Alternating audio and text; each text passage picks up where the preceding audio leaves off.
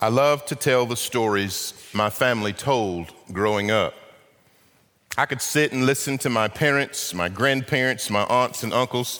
I could sit and listen to them tell stories for hours. And as some of you are getting to know, I love to continue to tell those stories. Often when we hear stories, we sometimes imagine ourselves in the story. Or sometimes we tell our own stories in order to share our experiences with other people, to offer a word of hope, or sometimes a word of warning. Today as we look at a story Jesus tells, and in this story, I dare say, you will find you, and I will find me. Would you bow your heads with me with a word of prayer?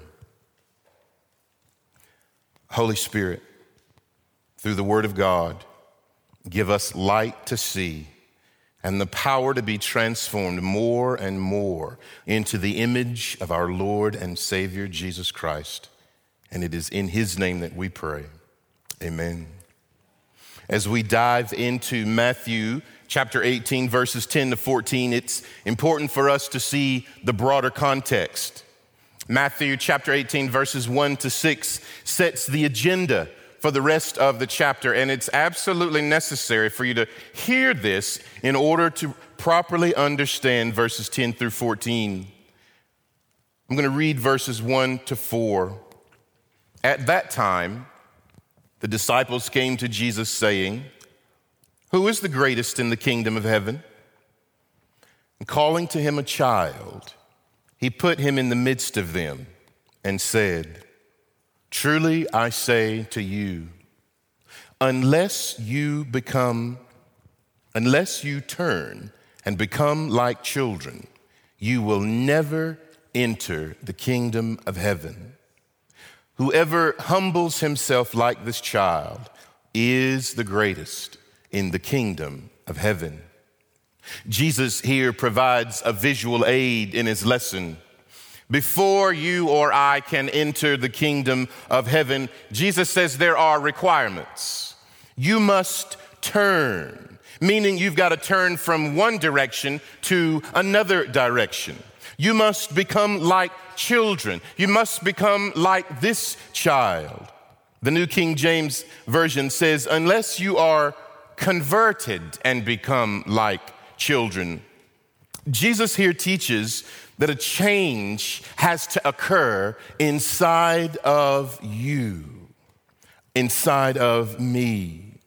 We must experience an inward change. Whoever humbles himself like this child. I imagine it was a very striking illustration. The Greek word for humble here means to cause to be or become humble in attitude in a favorable sense. It means to lower oneself like this before others.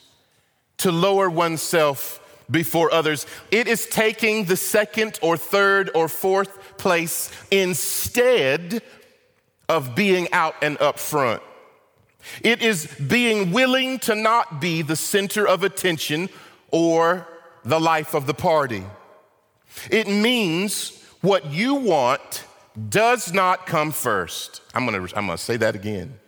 It means, oh Christian, what you want does not come first. And you and I are completely happy to oblige.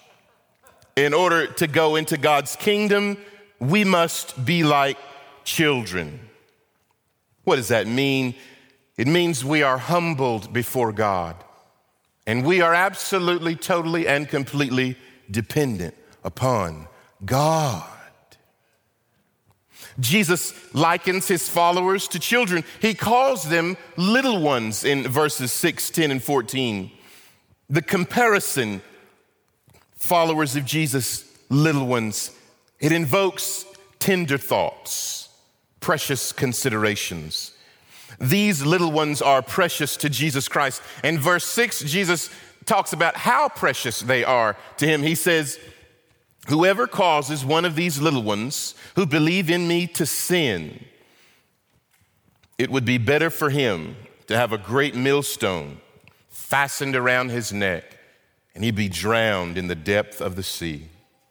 Sisters and brothers, following Jesus is serious business. Jesus cares deeply about his little ones, his followers, his disciples. And today, as we navigate through our passage, we are guided by 3 words and a question. 3 words and a question. Our first word is precious. Our first word is precious. You know what it's like to have something that you value. You know what it is to love something deeply with all your heart. Parents, you would give your life for your children. Husbands and wives who treasure one another would gladly offer their life for their spouse. Brothers and sisters, you might do the same. Kids adore their toys. When I was a kid, I loved toys. My grandfather bought a transfer truck for myself and my cousin Josh. And my dad, coming home from work one night, backed over that truck. I was pretty broken. I loved and adored my toys, you all. Teenagers love their independence. We all have something that we value as precious. Jesus considers his little ones as precious. Look again at verse 10. Jesus gives a strong command. He teaches his disciples, you must make sure that this is the case when you care for my little ones. See to it that you do not despise one of these little ones. Christ's disciples, his followers, are not to look down on Jesus's followers. We are not to look down on one another. I'll just contemporize. We're not to look down on one another with contempt or aversion or any implication that considers one of us of little value or insignificant. Make it the case, Jesus says, that you do not despise them. Do not scorn one of Jesus's little ones who believes in him. Jesus loves his little ones. He considers them precious and eternally valuable. Notice the next statement in verse 10. For I tell you that in heaven, their angels always see the face of my Father who is in heaven. Jesus says his little ones, his followers, his true followers, if you will, those who know and love and trust him, have angels in heaven who always behold the face of God the Father. Well, what's significant about Christ's words? Consider 2 passages, if you will, from Hebrews. Hebrews 1, verse 7. He, God, makes his angels winds and his ministers a flame of fire. Here we learn that angels are ministers, or those called to serve. In Hebrews 1, verse 14, are they angels? Are they not all ministering spirits sent out to serve for the sake of those who are to inherit salvation? Angels serve God's people according to God's command. I do love the word, you all. I mean, it makes itself more and more plain to us as life goes on. Angels serve Christ's little ones because the little ones, the true followers of Jesus, will inherit salvation. The angels in heaven stand in the presence of God, beholding his face, and they are ready. At any moment, should God dispatch them to our help and need, to rescue us, the children of God, the little ones. They are ready to ensure your entrance into God's kingdom, the inheritance of salvation. If that's not enough, the Apostle John writes in Revelation 22, I, John, am the one who heard and saw these things, these revelations that come before. And when I heard and saw them, I fell down to worship at the feet of the angel who showed them to me. But the angel said to me, you must not do that. I am a fellow servant with you and your brothers, the prophets, and with those who keep the words of this book, worship God. This is a good moment to ask yourself, am I humble? Am I choosing humility? Am I trusting the Savior?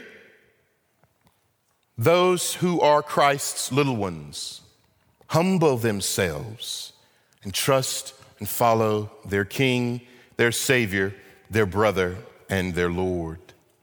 In some of your Bibles, you will notice that there either is or is not a verse 11. Verse 11 is an example of a textual variant.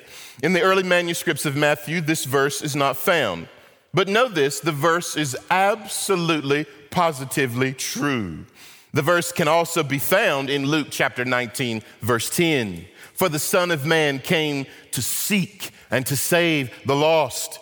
Some versions leave the verse in the text, while others choose to footnote it at the bottom of the page. Don't let this worry you. If you'd like to talk later, I'd love to talk about it. For the statement is completely true. The rest of our passage makes that reality abundantly clear. Jesus illustrates the truth of how he loves and values his little ones by teaching a parable. He talks about a lost sheep. Our second word is lost. Our second word is lost. In verse 12, Jesus wants his disciples thinking. He asks, what do you think? A man has 100 sheep. One of the sheep goes astray. This wayward sheep leaves the flock and wanders away. It's lost. It's no longer safe. It has wandered into harmful circumstances. A predator at any moment could devour it. This defenseless sheep is out on its own, and it's desperately, you all, desperately in need of its shepherd. Does the man not leave the 99 sheep on the mountains and search for the sheep that went astray? Yes, yes. Tending sheep is this man's livelihood. No sheep, no income. No food on the table for him or his family. No sheep, no job, no career. Shepherd's sheep are valuable and precious to him. He takes care of them. He leads them. He protects them. Not even one is left behind. I used to work for a children's home up in North Carolina, up in the mountains of North Carolina. And my coworker and I took out the 10 kids we were caring for at that time. They were all boys. We took them to the mall one Friday evening to just do some shopping and to get out. Entering the mall, we had 10 kids. I took 5, and my coworker, she took 5. I took the older boys, she took the younger boys. Well, when we got back to the van, we all got in the van, preparing to leave. And I looked around, because you always have to do a count, and I said, where's JT? That's not his real name. Where is JT? And my coworker replied, oh, Terrence, he's right. Oh, no! That's exactly what she did. Here, you all, was a precious child entrusted into our care, entrusted into my care, and I lost him. I left everyone in the van. I re-entered the mall to look for the little guy, and I found him on the ground floor of the mall, standing right beside of a policeman. And when he saw me, I saw him. His smile could have swallowed his face. I took him by the hand. I thanked the officer, and we rejoined the rest of the group in the van. Jesus says in John 10, I am the good shepherd. I know my own, and my own know me. Just as the Father knows me, and I know the Father, and I lay down my life for the sheep. The shepherd goes in search of the lone lost sheep until the sheep is found. Until the sheep is found. Our third word is found. Our third word is found. In verse 13, we see what happens when the man finds his lost sheep. If the shepherd locates his lost sheep, it says, Jesus says, he rejoices. When he lays eyes upon this one sheep that went astray, the man leaps with joy. It's good to find, and it's good to be found. When you've lost your car keys, house keys, favorite toy, game controller, you know how joyful you are when you find what was lost, right? Why is the man joyful? Why is the man joyful? Because the entire flock is valuable to the man. They all belong with one another in the care of their shepherd. One wanders off, he immediately goes to search. He searches. He leaves the herd on the mountains. Why? They're fine. He searches diligently for the one. And he does not cut his losses and move on. He searches. He diligently searches. Have you ever read Ezekiel chapter 34? As I was preparing for this, I'm always looking at cross references, but I saw this passage and I thought, I've got to share this with everyone. Ezekiel chapter 34, I'm going to read verses 11, 15, and 16. But the context of Ezekiel is that Judah is in exile. They're in exile as a result of God's judgment, which Moses warned about in Deuteronomy chapter 28. God's people are in Babylon in exile because of their idolatry. And this is what the Lord says to his wandering sheep. For thus says the Lord God, behold, I myself will search for my sheep and will seek them out. I myself will be the shepherd of my sheep, and I myself will make them lie down, declares the Lord. I will seek the lost, and I will bring back the strayed. I will bind up the injured, and I will strengthen the weak. God loves his little ones, his sheep, his children, his people. He rejoices over his sheep. In Luke 15, verse 7, the Lord Jesus says, just so I tell you, there will be more joy in heaven over one sinner who repents than over 99 righteous persons who need no repentance. Jesus here builds what I think is the greatest case for the best news any human being can ever hear throughout the ages of time. The shepherd desires to find his sheep. The shepherd wants to find the sheep who went astray. He wants it back. He yearns to locate the missing one. The shepherd searches. He comes for the lost sheep. I want to close our message today with a question. And the reason for the questions will become clear as we move along. How is it with you? How is it with you? In verse 14, Jesus teaches, it is not the will of God the Father who is in heaven, Father of our Lord Jesus Christ, that one of these little ones should perish. Why are Jesus' words important? Lord Jesus, what's the big deal? What are you driving at? God wants the lost found. God wants the lost found. The parable uses a shepherd and his sheep to illustrate that God wants spiritually lost men, women, boys, and girls found. Jesus tells us in John 10, I am the good shepherd.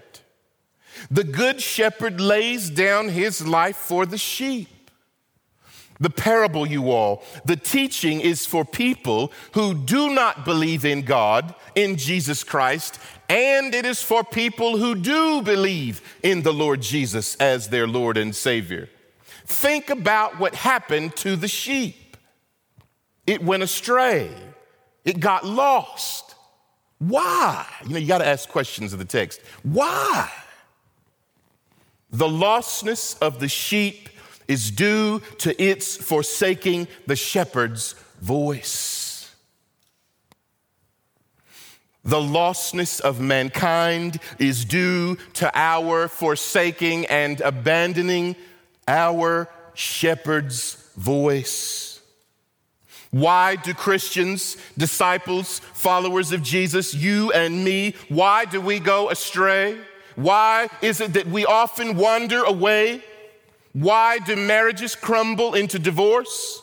Why do people wander into addictions? Why do people put vice grips on bitterness, selfishness, greed, pride, lust, a sense of entitlement? Because we have forsaken the voice of our shepherd. Because we abandon the word of God. In Genesis chapter 3, have you ever wondered, why does God ask the man, where are you? Where are you? Because the man and the woman had walked away from God's words of life. And you all, because our first parents walked away from God's words of life, all of us are born into this world lost. We are born into a condition of wandering sheep. Capital Praise family and those worshiping with us online, how is it with you? And I'm going to ask it a different way. Where are you? Where are you in this story? God, the great shepherd, calls for you. The Lord Jesus Christ, our great shepherd, calls to you. Believer and unbeliever alike. Today, Jesus calls for you to come to him, to hear his words, to know that you belong to him, that you can belong to him. God does not want you to perish. God does not want you to remain lost or astray. God wants you and I safe in the care of our shepherd, the Lord Jesus Christ. Today, if you do not believe in Jesus, or if you're a Christian and your life is a mess, today you can turn from that life and you can turn to Jesus. Turn from that way. Turn and follow Jesus. I want to close today with a song. One of my great aunts at my home church in North Carolina, she loves to sing.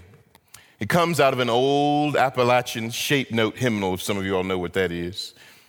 I invite you now to close your eyes as I recite it for you. Hear the blessed Savior calling the oppressed. Come, you heavy laden, come to me and rest. Come no longer doubting, he your load will bear. Give him every burden, give him every care. Are you disappointed, wandering here and there, dragging chains of doubt and loaded down with care? Do unholy feelings struggle in your breast? Bring your case to Jesus, he will give you rest. Stumbling on the mountains, dark with sin and shame, stumbling toward the pit of hell's consuming flame, by the powers of sin, deluded and oppressed, hear the tender shepherd, come to me and rest. Have you by temptation often conquered been? Has a sense of weakness brought distress within? Christ will sanctify you if you'll claim his best. In the Holy Spirit, Jesus will give you rest. Today, Jesus Christ, the great shepherd, calls for you and me to come and rest in him. Let's pray together. Our Father and our God, teach us to look to Jesus Christ, our shepherd, our Savior, every single day. Teach us the value and the preciousness of the Word of God daily that we may know we are found in Jesus. Teach us to trust your word, to trust your voice, and always to run to our loving shepherd. In Jesus' name we pray. Amen and amen.